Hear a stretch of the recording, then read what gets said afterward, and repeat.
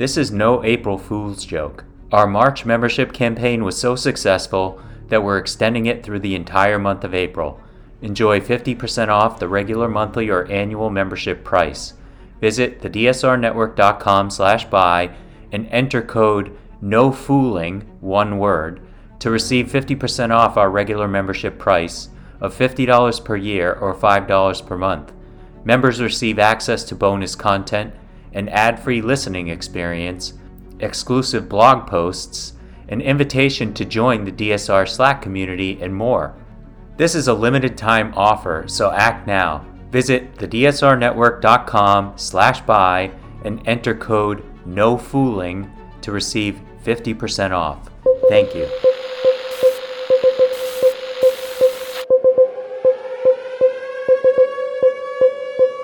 It's April 13th, 2023, and this is your DSR Daily Brief. I'm Chris Cotnor. Our top stories from international outlets this morning. The Washington Post reveals that the man behind a massive leak of U.S. government secrets that has exposed spying on allies revealed the grim prospects for Ukraine's war with Russia and ignited diplomatic fires for the White House is a young, charismatic gun enthusiast who shared highly classified documents with a group of far-flung acquaintances searching for companionship amid the isolation of the pandemic.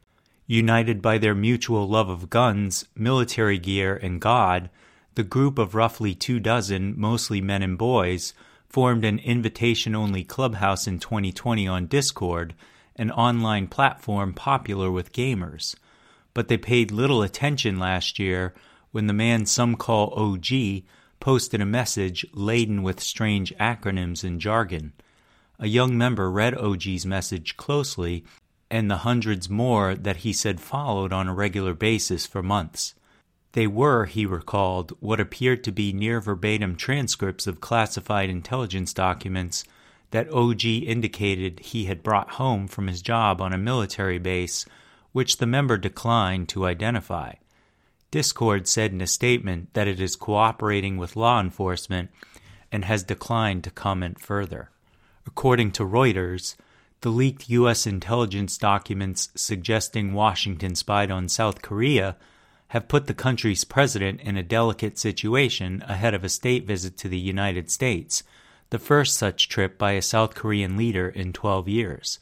The documents contain purportedly private conversations between senior South Korean officials about Ukraine, indicating that Washington may have conducted surveillance on a key Asian ally even as the two nations publicly vowed to reinforce their alliance.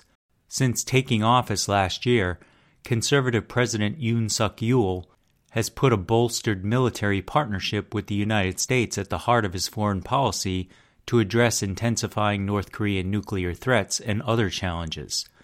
The April 26 summit with President Joe Biden is seen as crucial to winning a stronger U.S. security commitment and resolving grievances over the Biden administration's economic and technology policies. CNN reports that police have launched an investigation after a document outlining details of U.S. President Joe Biden's trip to Northern Ireland was found on the street by a member of the public on Wednesday. The police service of Northern Ireland said they were aware of a security breach following the incident that was first reported by BBC Radio Ulster. We take the safety of visiting dignitaries, members of the public, and our officers and staff extremely seriously and will put the appropriate actions in place, the police statement added. According to the BBC, the document was found in Belfast, close to the hotel where the U.S. delegation was staying overnight Tuesday.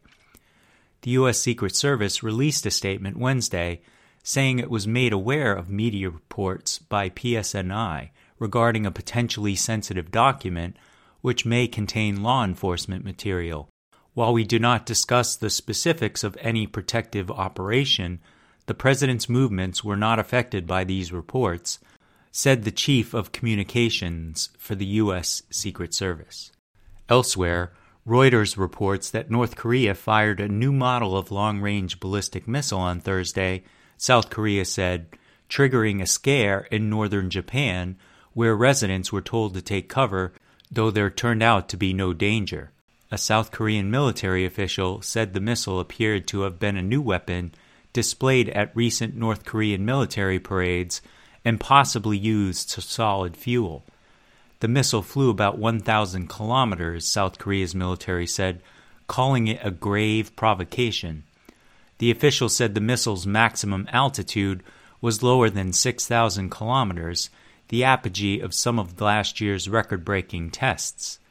So far, we assessed that they fired a new type of ballistic missile with an intermediate or intercontinental range, the official said. We are still analyzing details like the trajectory, altitude, and range, with the possibility that it carried a solid fuel propellant. Politico Europe is reporting that German Foreign Minister Annalena Baerbock is headed to China to represent Berlin, but she'll likely have more explaining to do about Paris in the wake of French President Emmanuel Macron's explosive comments on Taiwan. As Baerbock embarked on her 2-day visit Wednesday evening, officials in Berlin were eager to stress that Germany and the EU care about Taiwan and stability in the region, arguing it's mainly China that must contribute to the de-escalation by refraining from aggressive military maneuvers close to the island nation. Baerbock's trip comes amid international backlash against Macron's comments in an interview with Politico, arguing Europe should avoid becoming America's follower, including on the matter of Taiwan's security. Although German government spokespeople refused to comment directly on the French president's remarks, a spokesperson for the foreign ministry specifically called out Beijing when expressing great concern over the situation in the Taiwan Strait. For more on this, listen to yesterday's episode of Deep State Radio. According to Al Jazeera, Qatar and Bahrain are resolving a years-long dispute and restoring diplomatic ties. Delegates from the two countries met on Wednesday at the headquarters of the Gulf Cooperation Council General Secretariat in the Saudi capital Riyadh, the country's foreign ministry said in separate statements. Both sides met to enhance the Gulf unity and integration according to the GCC Charter, Qatar's foreign ministry said in its statement. Bahrain's dispute with Qatar centered mostly on Qatar's relationship with Iran and issues along their maritime border. The restoration of ties comes amid a number of other efforts to resolve regional disputes, including between Iran and Saudi Arabia. The Straits Times reports that the World Health Organization is monitoring the new Arcturus COVID-19 subvariant, which is fueling a recent surge of cases in India.